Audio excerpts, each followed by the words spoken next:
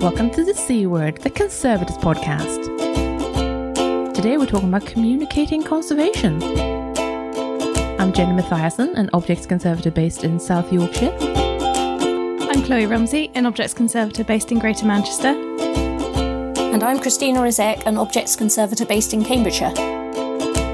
Does anyone have any news? I've got some news which is related to today's topic, which is that ICON are doing some professional development, a professional development course in February next year, which is media training and how to do PR. Hey, great. So if you've been inspired by listening to today's podcast to kind of get out there and put conservation in the news and stuff, and you want some training on how to do it, then go on this course.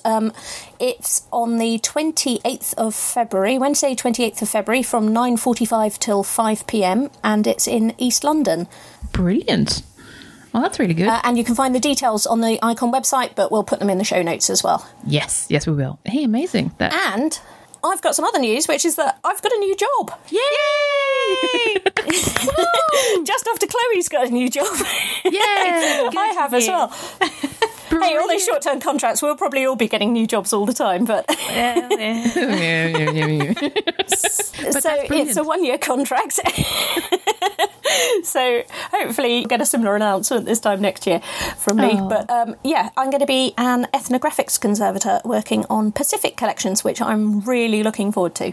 Congratulations. Yeah, that's awesome. Thank you. We knew about this already, obviously. Yeah, but we're still congratulating you officially now. On air. On air. Yeah. Official congratulations. I think by the time this episode goes out, I will have started. But true. Yeah. Excellent news. So, I don't know if we mentioned this. This is kind of old news by now, I guess. But ICON has launched its strategy. I don't know if we talked about that before. But they have launched their new strategy document, which has an emphasis on advocacy, for example. Speaking of communicating conservation. I was going to say, the Museums Association just released its new salary guidelines. And this is basically it's kind of a stock taking of the sector, and it has kind of, I suppose it has minimum, median, and not maximum. There's no maximum how much people be paid. But basically, they've gathered a lot of data, and they've compiled these guidelines so people know roughly what people are being paid, which is a great idea. So there's a lot of research that's gone into this. And basically what came out of it was that people in museums are paid 7% below the market average. Shocker. Yeah. But I don't think any of us would have guessed that. Well, yeah, quite. In particular, junior roles are significantly behind comparative roles outside the sector. Assistants in the curator and collections management job area lag 25% behind. Wow. While assistants and officers in learning, programming and outreach lag 13% behind competitors. And that's nice. That's pretty bad. Yeah. I mean, it's not something that we're necessarily surprised by. I think the general reception of this piece of news was, well, we're not surprised, but what are we going to do about it? But I guess these guidelines are kind of aiming to give an accurate picture of what people are being paid and encouraging employers to, please, for the love of Christ, go for the higher bands. Can we not always put people on the lowest bands? Jenny can see my pursed lips of annoyances. I can indeed. Anyway, I thought I'd just bring up the salary ranges for conservators. They've published a very nice little booklet or report on this, which is PDF downloadable. So we'll bung a link to that in the show notes. And basically, for conservators, first it defines what a conservator is, and then it says, notably, our research suggests that many museums are paying entry-level conservators at rates far below the minimum salary suggested by ICON. And that's not exactly shocking news. So if you go into salary ranges, it says that assistants, the lower quartile is 17,829. Wow. And the upper quartile is 23 grand, basically. Okay. All of which is below ICON's minimum salary recommendations. Very, very much. And if you're an officer or coordinator, or basically someone who's just called a conservator, like someone who's kind of, then the range is between 25 and 29 with a median of about 27. They've compared it to other sectors where the median is about 31 grand. Oh my God. So that's, for example, local government surveyors, that sort of thing. So they should be similar pay grade. Yeah. And that to me is really interesting. I'm not paid anywhere near that, I can tell you. Nowhere near.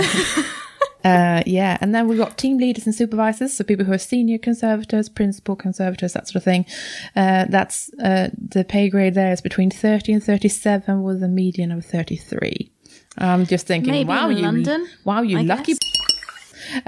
Maybe in London, but then they've got to live in London. So. Yeah, quite. I think one of the problems with splitting it into assistant conservator and senior conservator is that actually most museums don't have more than one or maybe two conservators, and so there's nowhere for you to go in terms of progression. So you might be stuck on your £25,000 conservator salary for 20 years potentially, because you're never going to make senior conservator, because there isn't a job called senior conservator in your museum if you are the only conservator. So that's also another issue, is progression for mid-career and senior conservators is often non-existent. Yeah, absolutely. And good luck to anyone asking for a raise. God, after 15 years. Well, I mean, just to put this into context, Jenny, when you were saying about the salaries for entry-level conservators, and you were saying the upper quartile, the top quartile is 23,000, is that right? Yeah, actually £23,338 to be precise. So to put that into context, ICON recommends that the minimum salary for entry-level conservators should be £24,648 a year. Yeah. So pretty much all of those jobs fail to meet. Yeah, exactly. That's an entire pay bracket outside of that, entirely. It's kind of staggering. I'd be interested to know whether museums are more ready to pay lower amounts for entry-level conservators because of the high demand for jobs and the experience and the perception of what museums need over what can be provided by recently graduated. I mean, we do slightly suffer from this, where there are a lot of people applying. So basically, even if you pay someone salary, you're still going to get someone taking the job. Yeah, so and being grateful for it. Yeah, that is a problem in and of itself. So obviously people get away with it. That's kind of why we have people being paid 17 grand. We do suffer from that as an industry. And it's something they do address in this kind of general document, that obviously this sort of thing is a problem and we need to address it. And again, this is just a snapshot of what's happening now, but it's making people aware. And if we have this document, then we can at least advocate for change rather than go, we think we're probably being paid too little. And now here it is, like kind of black on white. And that's also important for advocacy, if you think about it. Yeah, absolutely. By the way, there's an even higher level of conservator, which is manager or head of. And those people range between 36 and 54 grand with a median of 44. Lucky people. Examples there are conservation and programming manager of Glasgow Life, head of conservation museum of London, that sort of thing. So it's again, it's kind of people in really big institutions in really big places. Yeah, but to be fair, you'd be managing dozens of people there potentially, and so even that's not remotely comparable with anything elsewhere commercially with an equivalent amount of responsibility. So even though by conservation standards that sounds pretty great, but it's still not particularly comparable for the amount of skills, experience and responsibility that are demanded. I suppose that we're also need to be conscious not to feel sort of jealous of the people who are paid that much, or sort of resentful, well, I don't get paid that much kind of attitude, because that's dangerous. Yeah, because then that kind of increases the number of voices saying that conservators shouldn't be paid that much, which I doubt anyone in conservation actually believes that we shouldn't be paid as much as we are, because that would be insanity. But yeah, but I think this is also, I mean, now we really are talking about communicating conservation here, because we also need to change this weird image that we're overpaid cleaners, which we're not. First of all, we're not overpaid, and secondly, we're not cleaners. Not that there's anything wrong with being a cleaner. I'm just saying we do a lot more, and we have scientific backgrounds usually, or crafts backgrounds, or something. We're specialists. It's kind of atrocious that we're not being paid for. But hey, basically, I just want to highlight that there is now a document by the Museums Association that contains salary guidelines, and that's awesome. And it doesn't really say anything new, but it does confirm things that we suspected. And I think that's it for news. So today we're going to talk communicating conservation. Who wants to start? Well, I'm interested in what we're including in this, because I was thinking about, all right, what can I offer? What am I interested in this topic of outreach? And I was thinking about my museum and the work that I'm doing in terms of writing labels that I'll talk about later. And I did a huge bit of writing, and then I realized I'd totally forgotten about the news outreach that I'd done earlier in the year. What, you mean went on you were actually TV? in all the news? I went on TV. And then when we were talking about it just before recording, you were talking about, Christina, you were talking about, in the news and how Conservatives get in the news. And I remember thinking, oh, no, I don't think I've ever been in the news. Well, yeah, I have been in the news. So I have a couple of things to talk about. Well, I mean, personally, I've made the local newspaper as a kind of a tiny, hey, there's a conservation studio in Rotherham now. Oh yeah, you know, that's advertisement kind of thing. Well, it's kind of raising awareness, I guess. Yeah. With an adorable picture of me in an apron. Oh, is there any other picture of you in an apron? How did that come about, Jenny? Who told the newspaper that this was happening? Basically, everything, because I work in a local authority, everything has to go through the press office. So the press office will release a press release, and at that point I get, emailed a few questions maybe, and it's not actually even meeting face to face, it's more providing information really, if anyone is interested in the press release. So that's kind of how everything works there. So it was more of a general thing because we were launching this commercial unit, then they sent out a press release and a local newspaper picked it up, and that's kind of it. It's not like anyone was amazingly thrilled and came into the museum with a big microphone in my face or anything. None of that happened. It was all very sedate. That's it. That is all the media stuff I've done in terms of being conservative. But I mean, it's good that they felt that this was worth a press release, I suppose. I mean, which obviously it is, but it is also good that kind of story is not just getting buried. Yeah, that's true. And that somebody wanted to come and take an adorable picture of you in an apron and so on. Yeah. So. Yeah, so I mean that's kind of the extent of my interaction with media as such. Now, Chloe, you have had quite a different journey. Well, it's funny because when I set out the episode topics for season 2, this had not happened to you. This was May-ish. Yeah, maybe. Yeah, that sounds right. When we decided to do a second season, and we were doing on certain topics, and I was like, oh well, Christina knows more about this, and she's got all the experience, and she's done the proper reading. She can lead on this one, and I thought I'll just have to do some research, and now I've got all these scary stories. So. Firstly, I think it's fair to say I don't like being on camera. I don't really like being interviewed. It's terrifying, and I hilariously don't like the sound of my voice.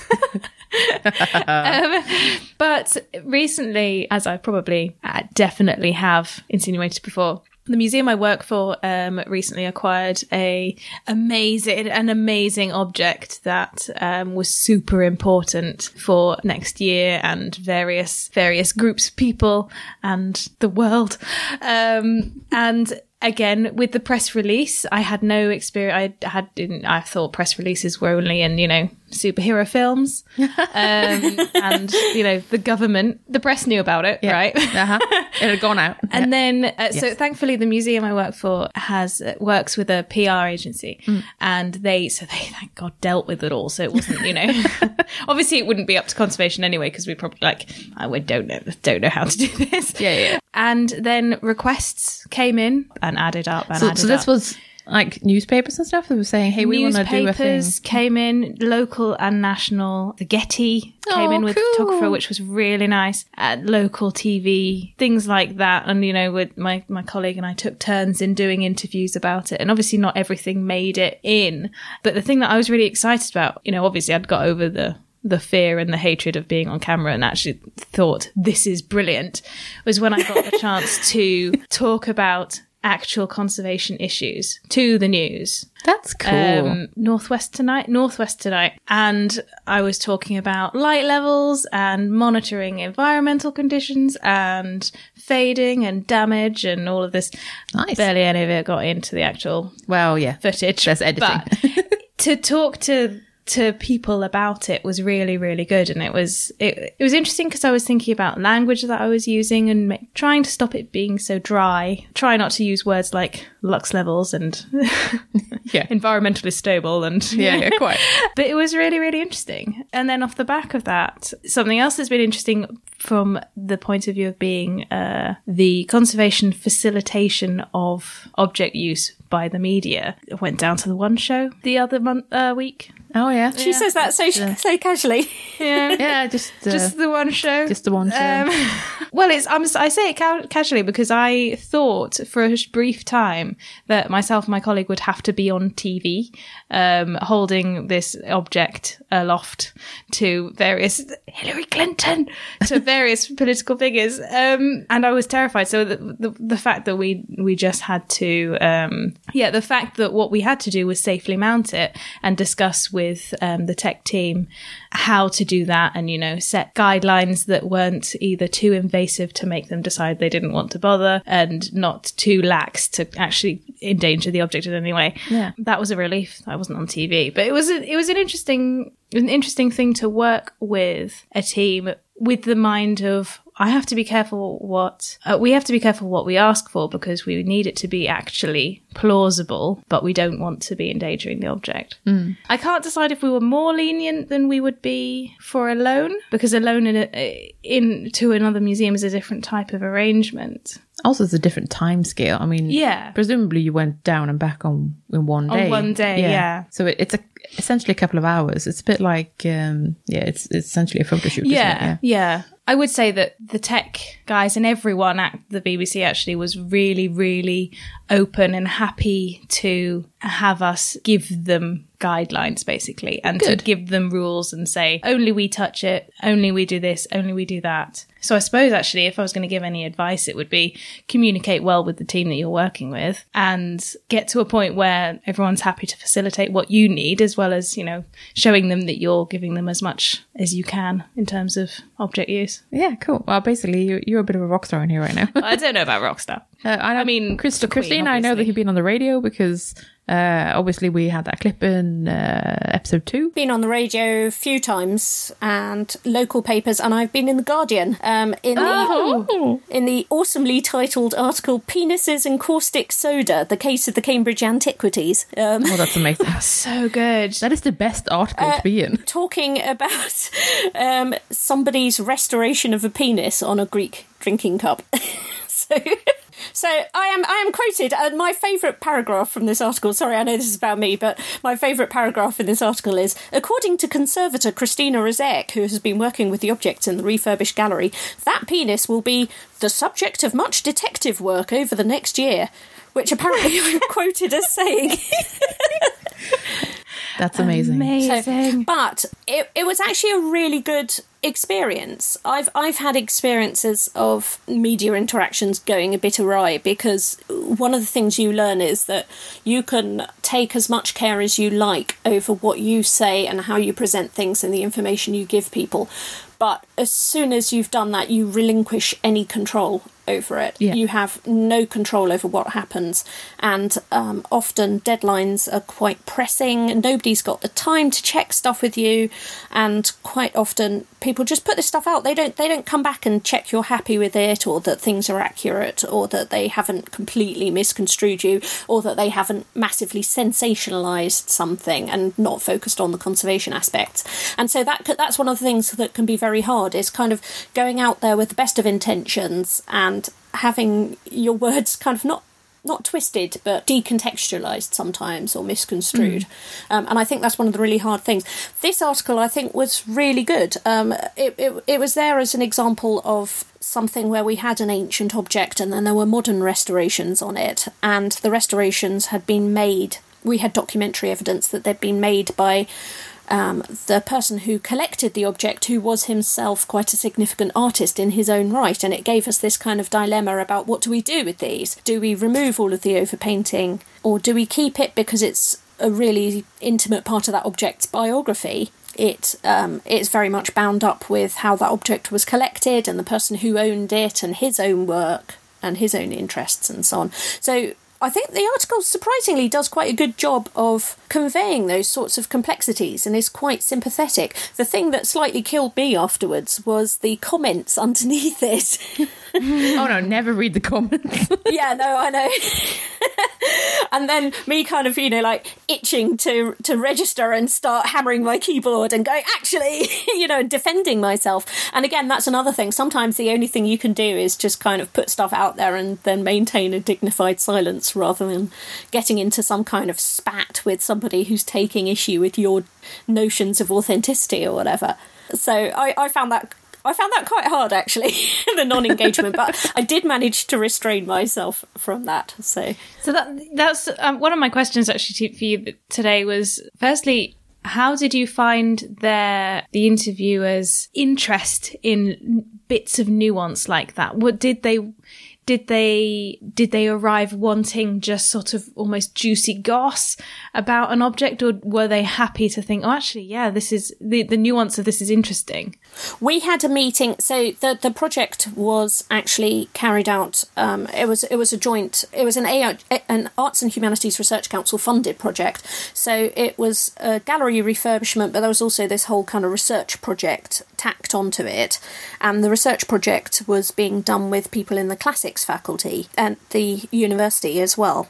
And one of those people was an immensely experienced media person, and she basically got us together for a meeting before we spoke to this journalist, before her visit, and said, right, we need to decide what we're going to talk about. No, that's not interesting. That's got a hook. That's newsworthy. That isn't. And sort of licked us into shape to some extent, so that we had an idea beforehand and I think that would have been very difficult without her experience. She's one of these people who's often referred to as a media don, and has got like hundreds of thousands of followers on Twitter and is always on the news. Wow. And on on Question Time and stuff. So she really knew what she was talking about there. And it's quite galling sometimes when you think, but this is really interesting and important conservation point, and actually it just isn't sufficiently interesting to make the news. That's really hard. But I think that helped very much. And we ended up with quite a long piece, which we might not have done if we hadn't been so careful about choosing things that were interesting to the media in the first place, and then thinking quite hard about how we were going to present those things. I think we were also very lucky that the journalist who came to interview us was the Guardian's arts correspondent, and was very sympathetic and is a very sort of thoughtful, nuanced person anyway. So I think we struck it lucky there. I've spoken to other newspapers before and been considerably less lucky. So I think it also depends what the outlet is. I mean, if you're talking to the Sun, you're going to get quite a different kind of write-up from if you're talking to the Guardian's arts correspondent. That's just the way it is as well. And can you tell when you're during the conversation how things are going? Can you tell, oh, they're just not getting the idea, how do I rectify this? Or what? How do you feel, say, more doubtful if you're talking to people who just don't get it? Or is it more of a kind of nasty surprise when the article comes out? As I said, I think the best thing you can do is do as much prep in advance about what your message is and stick to it and try and keep it really concise. But no, I to some extent, all you're doing is putting it out there and hoping for the best, which is possibly a bit of a pessimistic conclusion. But like I said, you don't always get a lot of feedback at the time about how this is going and whether people are understanding your points or whether they're taking it on board. And I suppose the thing to think, I mean, the cliche is that it's tomorrow's fish and chip wrappers. It's all essentially ephemeral. It doesn't really matter. One of the things to bear in mind is that you're just one of dozens and dozens of other stories that are going in there today. And so from their point of view, you're not actually that important. This is your chance not to blow it, but but at the same time, you're basically not very important from their point of view. It does have I get that point. So from their point of view, absolutely. But the thing that frightened me when I was going through the sort of media storm process was that it's not like, your career hinges on what you say, but it does have implications to the conservator, doesn't it? Because if you say something that is either misconstrued or, taken out of context or whatever, and that is seen by other conservation professionals, though I'm sure that much of the community would understand that probably a lot of it's been taken out of context, or that there are reasons for whatever misunderstanding or whatever. There is the worry that, other conservators will go, I can't believe she said that. I kind of feel like there's no way conservatives have time to trawl through media and go, no, I can't believe it. No, but I suppose if I saw a newspaper or an interview with a conservator, I'd go, "Oh, conservation's being spoken about." I suppose we kind of I guess there's a certain solidarity in that we're like, "Oh, I'm so excited that conservation is in the media." Yeah, and I'm interested in what you say, Christina, about having the PR person to guide you, because that's certainly how I felt myself with our PR team. But I had a moment where I felt very under pressure in one case with just basically not knowing what they wanted, and the information I got. I didn't have PR support at the time, and the instructions I got was, what do you want? Just unveil it. Just get it out, unveil it. That's a bit vague. That's a bit vague. And I was kind of. It sounds like they're not very good at communicating with you, ironically.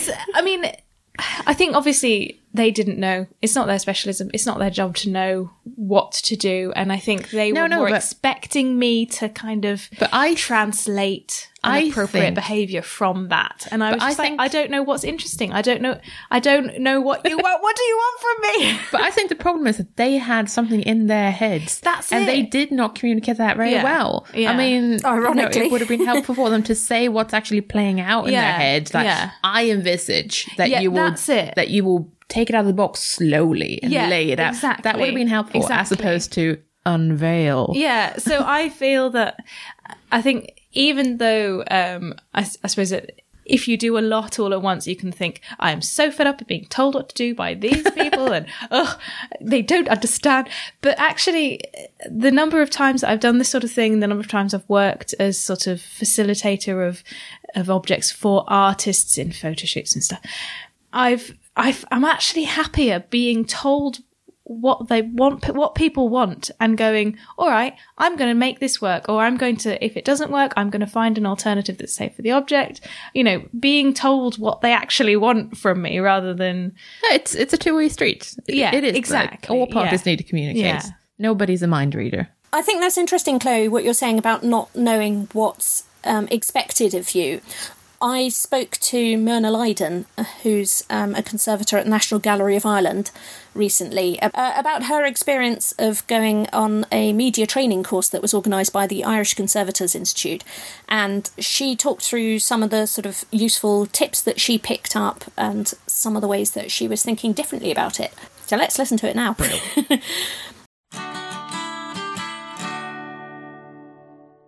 My name is Myrna Lydon. I'm a paintings conservator here in the National Gallery of Ireland in Dublin, and I've been working here in the gallery about 10 years now at this point.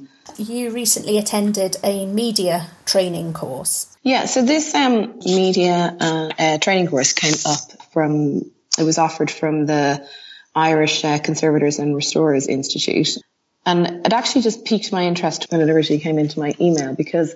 And I'm sure a lot of other conservators will probably agree. You regularly are pulled up to do interviews, to do like podcasts such as this, from anything from conferences to giving short talks to pop-up talks to. I think as a conservator, you're frequently called upon to talk about your work. And I was saying to a colleague of mine who was attending the training as well, even though I had done a lot of interviews, a lot of work with our website team here, a lot of presentations, I actually had very limited, in fact, no professional training in this area. So I thought it would be a really good opportunity to do that and just really update my skills and see if there's anything I can be improving upon. So with the course here in the gallery, I do a lot of work with our digital team. So we put a lot of our projects up online. This can be anything from podcasts to blogs to short little videos of projects to in-depth technical reports on bigger projects, let's say. So I wanted to kind of get more information and learn more about, say, some new available apps that might create a better profile for our projects online.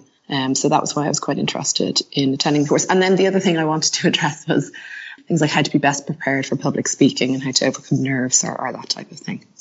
What kind of things did the course cover then? So we had two ladies from the digital media side who discussed the purpose of blogs, how to increase traffic to your part of the website, how to get as much traffic, call to action buttons with videos and signing up to blogs or podcasts, and then they went through a lot of really good apps that I wasn't aware of at all in relation to easy ways to pull together things like time-lapse videos of projects. Oh, wow.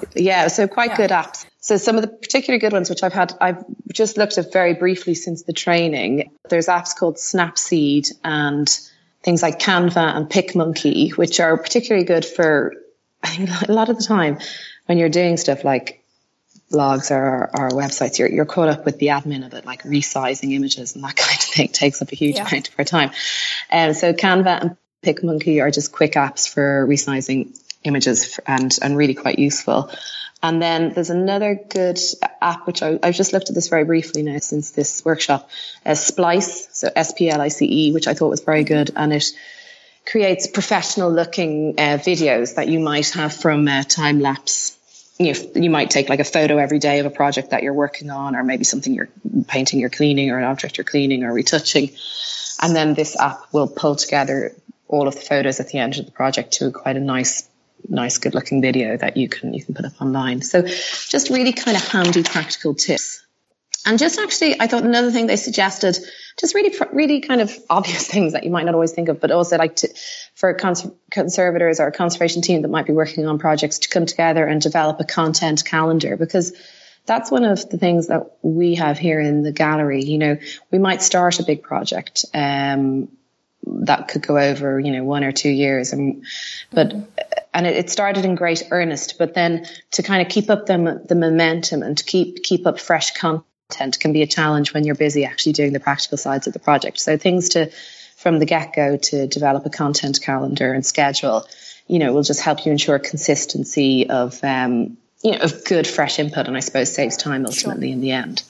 And then the second part of that was basically about public speaking and interviewing and giving presentations. And he dealt with just, tips to deal with if people were speaking too fast in interviews. Handy tips like put a red sticker up at the top of your page, which every time you look at it reminds you to breathe, which is always very helpful.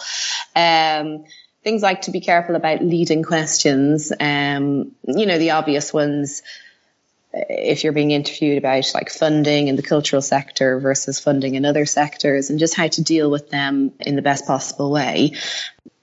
I mean, I think really what was being spoken about time and time again in this is preparation, and how when you're talking to somebody publicly about your work, how if you have, you might have like a 3-minute interview or something like that, because usually they're quite short. But if in that time before you're interviewed, if you've time to sit down and think of 5 sentences in relation to your project that you want to get through to the public, that you have those 5 perfectly worded, perfectly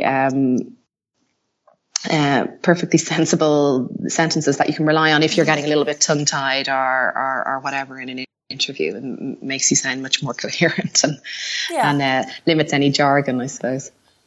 And I guess it helps you make sure that you really get your message out. Yeah, because absolutely. 3 minutes is such a short time to explain something complex like a conservation project. Well, and how best.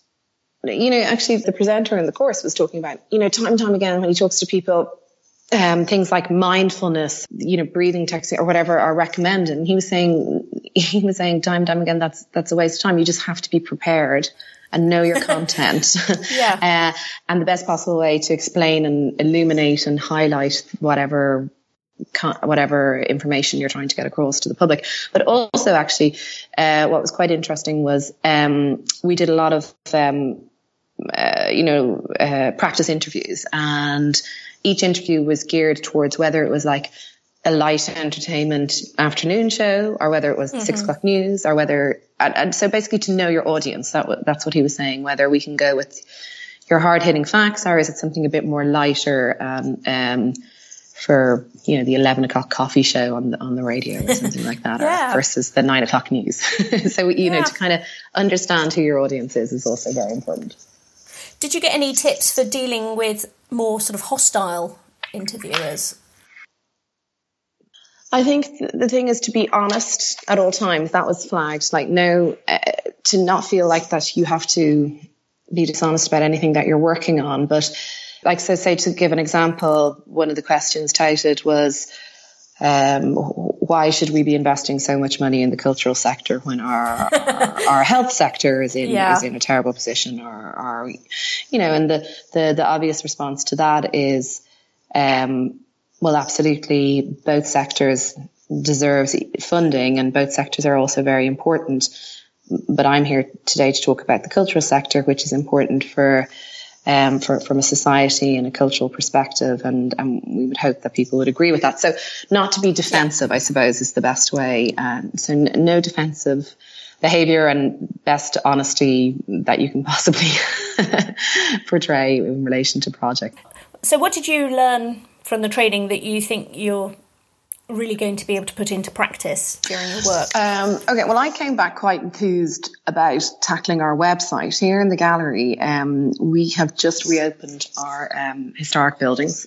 So we've just finished a very big refurbishment and development program that's gone on for, you know, the past 7 or 8 years. And in tandem with that, we've done, you know, like a facelift of our hanging, and also our kind of public profile. So of course our website has been all updated and renewed, and a lot of our old content, which I think at this point our old web had been up for maybe like 8-9 years, had needed a bit of a facelift and had lost some freshness and had lost some direction. So it was actually a really good time for me and for other staff here from the gallery to go to this workshop, because it gave us a renewed enthusiasm for putting up projects and creating public interest in the conservation department and the work that we do here. So yeah, I would certainly be more interested in doing more short videos of projects and more blogs, and working more with Instagram and Twitter as well, because they seem to be, from building up a public profile, the videos and seem to be much more popular than you know, being long technical reports, and it's more of an instant. It's like the web. I think this is one of the things that we discussed is changing, where it's much more about short sound bites and faster information, and not going into a huge amount of detailed information. I suppose if people want more detailed information or more technical information, they'll be going to the professional conferences or going to the journals or whatever's coming up. But whereas the web is more for quicker public information, that seemed how that was working. That's what I took from the workshop. Mm-hmm. Is there anything that wasn't covered that you think it would be useful to do? No, to be honest, I thought it was a really good, valid workshop. I was really pretty pleased with it, and I thought it was really helpful. I came out of it thinking more conservators should do this, because actually, in fact, we're all so passionate and committed to our area, and it's such a vocational area. In general, we're all quite good at talking about it, and I think that's conveyed in the projects that people discuss. But it's always good to kind of update your skills and see what else is out there as well. So no, I was very pleased with the workshop. Actually, I thought it was a very good refresher, and it just gave you a lot of good new tools and information for improving our public profile. But it's not something conservators get any training in at all. No, absolutely. And you suddenly get kind of dumped into these situations. Yeah.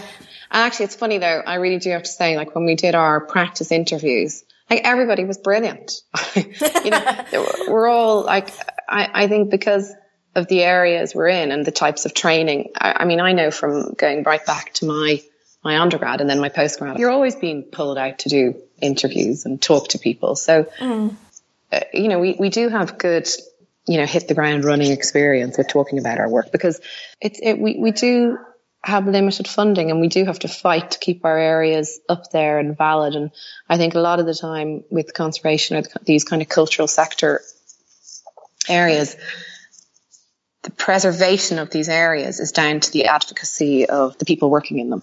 And we have to work quite hard to make sure that work is kept up there at the forefront and ensure that advocacy of all this terribly important work that we all do is present.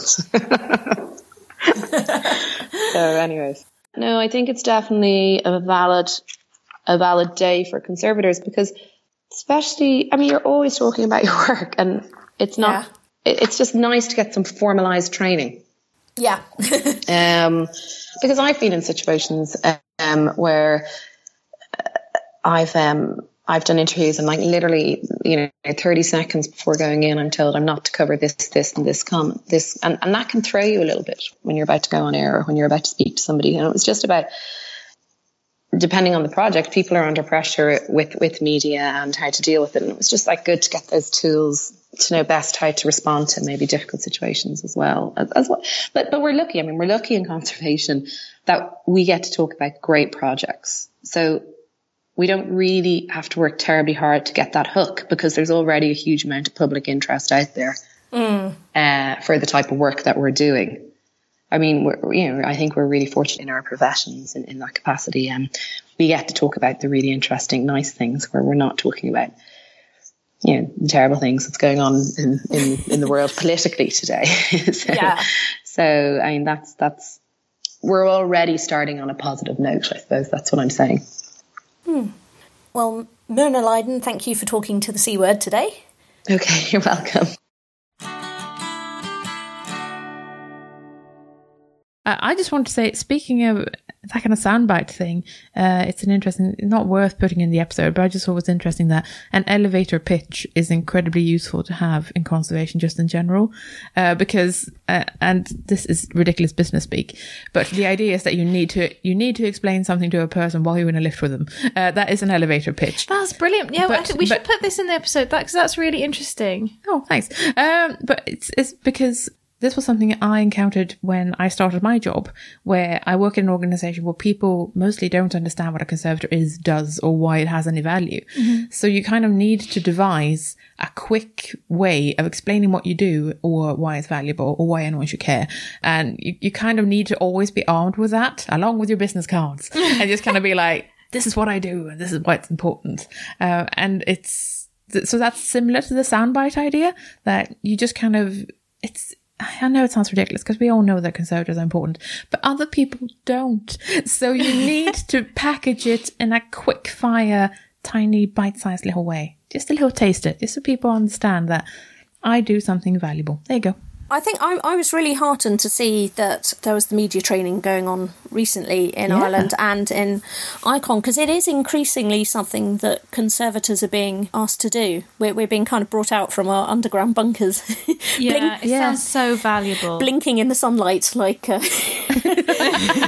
the underground dwelling creatures that we are. But we're increasingly being brought out to explain conservation and to do this kind of thing. And it's not something that is generally covered in our primary training as conservators, and it's something that can be really hard to pick up on the job. I mean, you don't want to be learning about presenting your work on television the very first time you're asked to go on television and present your work on television. Ideally you'd have some sort of backup, whether that's support from a PR company or training or something like that. So I think it's really, really important that we get these skills, that we're able to make that elevator pitch, that we can definitely present ourselves engagingly and demonstrate what's important about our work. What can we say about what we do now? Because I think by doing this, I mean, it is a bit of a tooting our own horn thing, but I do think having a podcast, obviously we do this because we think it's valuable and we think that it needs to be done. So that sort of goes without saying that we think it's valuable and important. But specifically having an outlet, having a sort of platform for the discussion and something that people can tune into in and out of the discipline, kind of, I feel, sort of reasserts a community and a community spirit, particularly with different age groups of conservation and within different disciplines within different disciplines in the profession and issues and everything. So we're not communicating conservation to the outside world, but communicating it to the inside world is a manner of outreach. Well, so to be fair, this episode is about communicating conservation, even within the profession. Yeah. So, I mean... It'd be ridiculous not to talk about ourselves. Yeah, exactly. So we're amazing. Modest too. But I guess what I'm trying to say is that communication within the profession is also valid. So yes, we have a podcast. Thank you for listening. There are people on YouTube. There's obviously things like blogging, so other conservators can read about your treatments or the problems you encounter or the research that you're doing. I mean, there's traditional ways of communicating conservation, which is very, journal articles and news, book publications and that sort of thing. That's also valid. I just think there are many more channels now. Obviously, face-to-face can be a bit trickier because conservators are they come in clusters, certainly. Did we agree there was the consolidation of conservators? Is that the collective noun? Yes. Yeah. Yes. But we don't all come in groups. We can be quite geographically dispersed. So there are now more ways to communicate, and face-to-face can be a rare occasion sometimes. Yeah, absolutely. And when it isn't at a conference, Yeah, but conferences are kind of mad and crazy. I was going to say, I was trying to think of a way to say it. Conferences I'm terrified of conference networking because... Conferences are how are you great, supposed but to, scary. Yeah, there's so many people. How are you supposed to you can't speak to everyone. Yeah. As someone who is slightly on the spectrum, I have to say, being surrounded by a really large amount of people who are all talking to each other and at the same time juggling coffee and cakes, it's too intense, and you also have to kind of sledgehammer your way into a group because normally everyone's already clumped together, or you have to find other floaters like yourself, where it's just like, hello, I don't know anyone. Hi, do you know anyone? No. Okay, excellent. I mean, it's hard work, and it's terrifying and it's scary. So it's valuable and awesome, and it can be fun, but it's also terrifying. But I don't think there's that many people who would mind you approaching them to talk to them about their presentation in more detail or to ask questions or stuff. No, that's true. I've approached people completely cold, as it were, at conferences. I know who they are because they're wearing badges, which is very handy. That is true. Labelling people is handy. And I've had people come and approach me after presentations I've given, and I really appreciate that because you don't get any feedback otherwise, and it's a way to kind of extend that conversation. No, that's true. That's true. I don't think you have to kind of necessarily feel you have to insinuate yourself into a group or wait to be introduced or whatever. I know I keep saying this, I keep banging on about it. It's fine to just email people out of the blue. It's fine to just contact people. Yes. Really, most people don't mind. Most conservators are lovely, lovely people who will help you if they can. Yes. So how about signage and stuff like that? How do we communicate conservation? That's too obvious. Yeah, well, we should talk about it. Sorry. In museums and heritage settings, like how do we communicate if it's not face-to-face with the public, for example? Well, I'm thinking labels and signs and stuff like that. Something I wanted to talk about as well is a completely different type of outreach, I think. Because when you think outreach, you think of conservators standing next to a sign or a billboard or something and greeting the public and, hello, this is a face-to-face discussion. But I've recently been doing some work and some thinking about how to communicate the issues in conservation basically as a method of preventative conservation. So this is gallery stuff? In galleries, specifically. And there's I've done quite a few other bits and pieces at events and having a conservation station and, that's all I love very that. cool. It's so super cute. Yes. But I'm interested in the use of signage as a way to protect collections. And there are a number of really nice examples.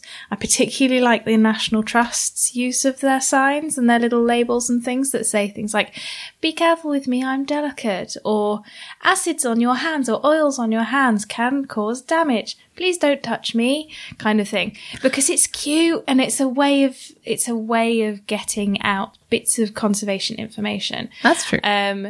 So, as context, the museum I work in has a lot of open display textile material out all the time. The galleries are invigilated, of course, but there's only so much you can see, basically, with even 1 or 2 or 3 or 4 people, you can't see around all the corners all the time. So essentially the objects are touched. We know they are, and we're trying to prevent it or do more to communicate not touching, It's interesting that you say that, because I was recently at World Museum in Liverpool, and they have a lovely Egyptian exhibition now. Oh, it's so lovely. But I noticed that as soon as there's an absence of a sign saying, please don't touch me, people just go for it. Like, right? people love touching things because they had some great statues, obviously stone and stuff. I mean, we only worry so much about stone usually, depending on what the object is. But they had some, they were clearly on a plinth, they were clearly inset a bit. So I felt like everything subtly tried to say, it's here. The option is there, but we're not encouraging it. Yeah. But at the same time, there was nothing saying don't. Yeah. Oh, and people went up to that and, they really went for it. It wasn't like a little, I'm touching it. It was, I'm smoothing my hands all over this. It was like, I just stood in a corner going, That's it. Because I think I've heard a lot recently from loads of different sources. We don't want to use negative language. Yeah. Don't say no, which I think is a hilarious sentence. No use of the word no. And that's basically that's the struggle. How do you communicate? Don't fucking touch the things. Without it sounding either negative or aggressive or patronizing or, because obviously we know not to touch the things. But if people are, in previous museums, I've said to people, please don't climb on that. Or, I'm sorry, it's very unsafe for you to be doing that. Or, please, we ask you not to touch this. Yeah. And the response is literally always, I didn't see a sign. As it, does that mean we have to have signs? Because if museums are trying to move away from having do not touch signs in their galleries, then that's going to be constant. And that frustrates me. So the tiny rant over. And I'll now talk about what I've been proactively trying to do. Yes. Basically, in a way, copying the kind of ideas that the National Trust have of providing a bit of information. And of course, I don't say that this is the only example of this sort of strategy use, but it's a nice example because the number of different National Trust properties I've been in tend to use the same sort of methods, and I find it really nice kind of blanket communication. So providing a bit of information about why, and basically you still get to say no and don't, but you sort of fluff around it and put the negative words, the evil negative words, in context, so people feel like they're being taught or feel like they are gaining information as well as receiving an instruction not to do something. So basically, I've just been writing a series of labels based specifically on an object, on each object. So trying to pick a feature of the object that is either delicate or going to be ruined or something, and saying, have you noticed this? This will happen to this if you do this kind of thing. Or this will get worse, or this is like this, or this bit's fragile, or, have you noticed kind of thing. To try and use active language as a way of getting people to think about what they're doing and to think about their own behaviour in terms of the lifetime of the object. How many words, how short are they? This is I should have brought along some examples. Because people get bored very easily. Yeah, well, and I think I'm in a good position that the space that I have to fill is quite large. And I hope to use imagery as well. Will there still be the image of do not touch, like the hand crossed out? Probably. I'm genuinely curious because I know that people are very visual. So if they might be more likely to read the text if there is a visual clue to go with it. This is what I'm thinking. Yeah, so I have yet to design. But I don't want to influence what you're doing. Sorry. No. I have yet to design that sort of imagery, but that's definitely on the list of things. So I'm trying to basically make it a habit to communicate bits of conservation information about each object as a way of stopping people from touching stuff, basically. I mean, my concerns are, as we've already discussed, is it patronizing what I'm saying? Saying things like, this is fragile, we ask you not to touch because of these reasons. Is that the kind of thing that people just go, whatever. or that's insulting, or I get people's backs up. I don't want to do that. Are things too long-winded, as you say? Will they just stop reading? Are you going to do like a little pilot with this where you ask like 10 members of the public, or, you know, like, what do you think of this? That is an interesting idea. I had not thought to, because I feel like I'm running out of time for I have to start this. We're always short on time. That is a really good idea. I'm going to write that down. I'd be interested to see what people do actually think of it and have a way of allowing people to feedback. The thing I'm mainly concerned about is that it'll have the opposite effect, and actually pointing out areas of an object that is delicate will make people go, ooh, I'm going to poke at that to see. You know? The reverse psychology effect. Oh, it says not to touch it. I must touch it now. Well, to be honest, sometimes I feel like that. I mean, maybe this is a case with some people, but I suppose people who will touch an object after they've been... yeah, exactly. People who will touch an object after they've been asked not to will probably touch it anyway, regardless. Yeah. So maybe I'm overthinking it. Maybe. If any listener has any input, then, you know, send some ideas. Yeah, what have you or if you've seen good examples. Yeah, I'm up for examples. I'm up for language use. One of the things is that I'm particularly interested in is language use and what people respond to using words like delicate and fragile and dusty and, you know, dirty, oily. That's another thing. And another thing.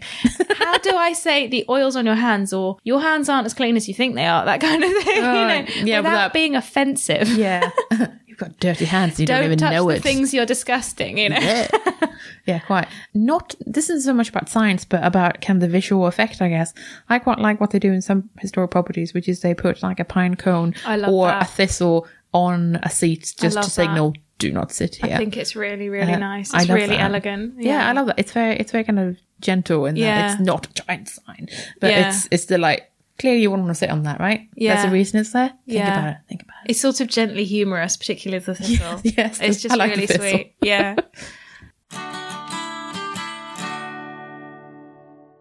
Today I'm reviewing something a little bit different. It's a book called The Interactive Past: Archaeology, Heritage, and Video Games.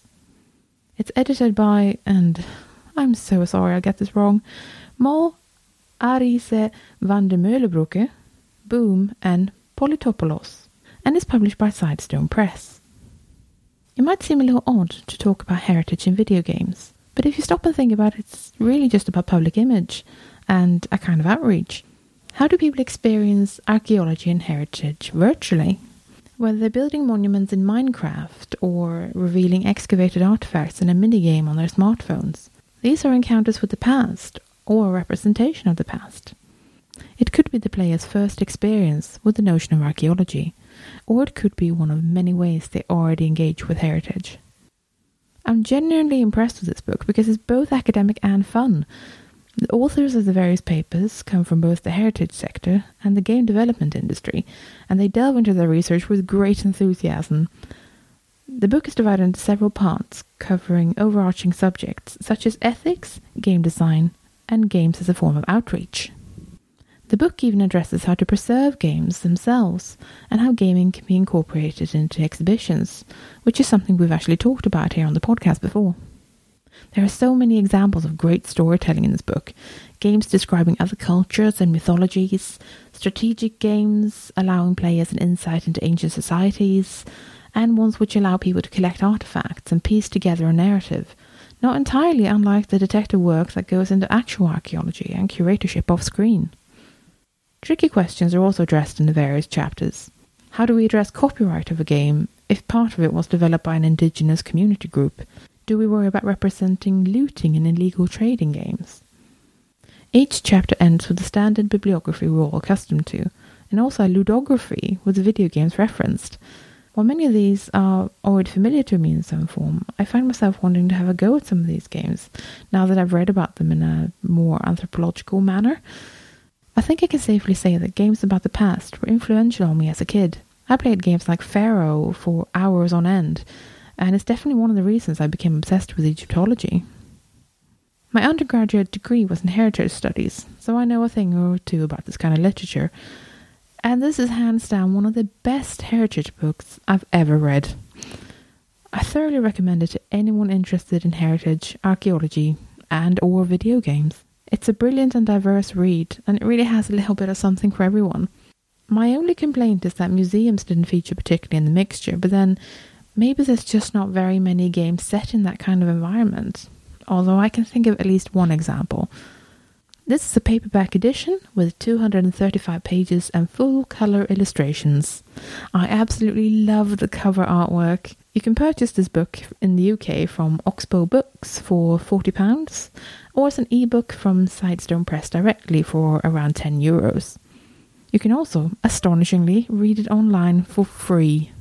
Anyway, thanks very much to Oxbow Books for sending us a copy.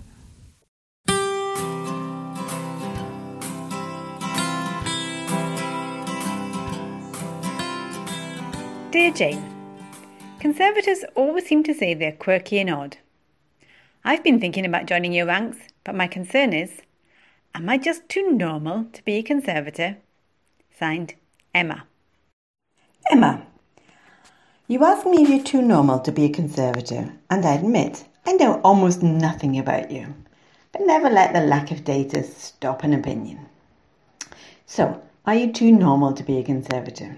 What I know about you, Emma, is that you like to be called Emma, and that you listen to or are aware of the C Word podcast.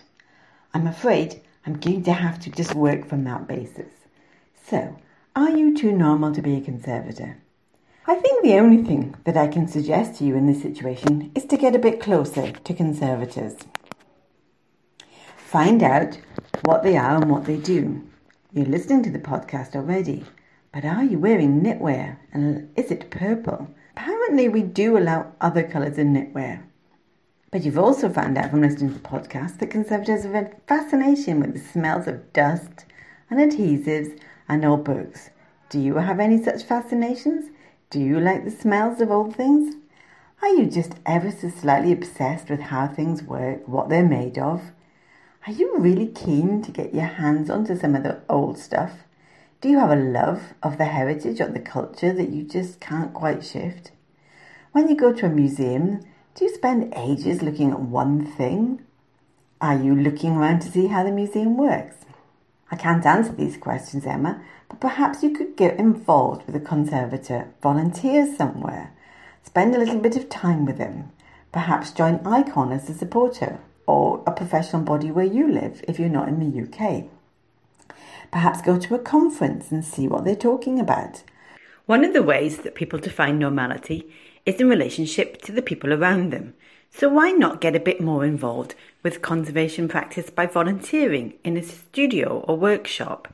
Spending some time with the Conservators, you'll start to discover whether you share their interests and fascinations, whether you're gripped by the minutiae of exactly where something should be sitting to make something look just so, not perfect, but not neglected. If you spend time involved in conservation, whether through training, volunteering or helping, I'm sure that you'll do two very important things. The first thing is that you'll help contribute to the conservation of the cultural heritage of where you live. And the other thing is that you will grow as a person yourself. Spending time with doing conservation means that you'll be able to practice your hand-eye coordination, your fine motor skills. You might be able to do some colour matching. You'll learn about team working, project management, resource allocation, working with clients, communication, and a whole range of other skills that should you decide to leave conservation at the end of your experiment, I'm sure you'll find absolutely invaluable. So, if you get involved with the Conservators, you can look around, see yourselves amongst us and say, am I normal? Do I fit in? If the answer is yes, we'd love to have you. Over and out. And now it's time for some comments, questions and corrections. I just wanted to give a shout out to the people who got back to me about ways of dealing with my masking tape problem, especially Rebecca. That was very helpful. Thanks very much. And also I wanted to give a shout out to Justine, who wrote in to us about freelancing and how the gig economy can actually be very beneficial to some people. And there are object conservators out there who are freelance and who are successful. It's not all bleak and bad. And that is a very good point. I can't go into detail about the example she gave me because I don't have permission to talk about them. But there are sunshine stories, and basically people shouldn't feel discouraged just because they're object conservators. There is a place for you in the freelance world, basically. So thanks very much for sharing that, and hope you keep listening, Justine. And yes, I think that's... I'd like to do a little shout out to Samantha, who got back to us about the Modern Materials episode and Emerging Professionals episodes, and particularly was a belly dancer. Yeah, so, you have found... Hi! found another belly dancing conservator. Another belly dancing conservator. I absolutely encourage you to get back to classes. Do it. That is a Venn diagram that is rare. Conservators. So thank you so much for your email. That was really, really nice. It put a big smile on my face. Yeah. Again, we don't give shout outs to everyone who emails us, because actually we get a surprising amount of emails. Thanks very much. We love hearing from you. And please know that we do read everything. Please don't be discouraged even if we take a while to respond, because we all work on top of this and it takes us a while to get back to you sometimes, but we do read everything that you send in, and thanks very much. And we do love hearing from you, so keep emailing and tweeting and all that stuff. Basically thanks for listening. We're the C Word, and you've been listening to Christina Rosaic, Chloe Rumsey, and me, Jenna Mathiasen. Join us next time for an episode about food. In the meantime, check out our website at thecword.show, tweet us at the C Word Podcast, or simply email us on thecwordpodcast@gmail.com. The intro and outro music is Spring by Didi Music, used under a Creative Commons Attribution License.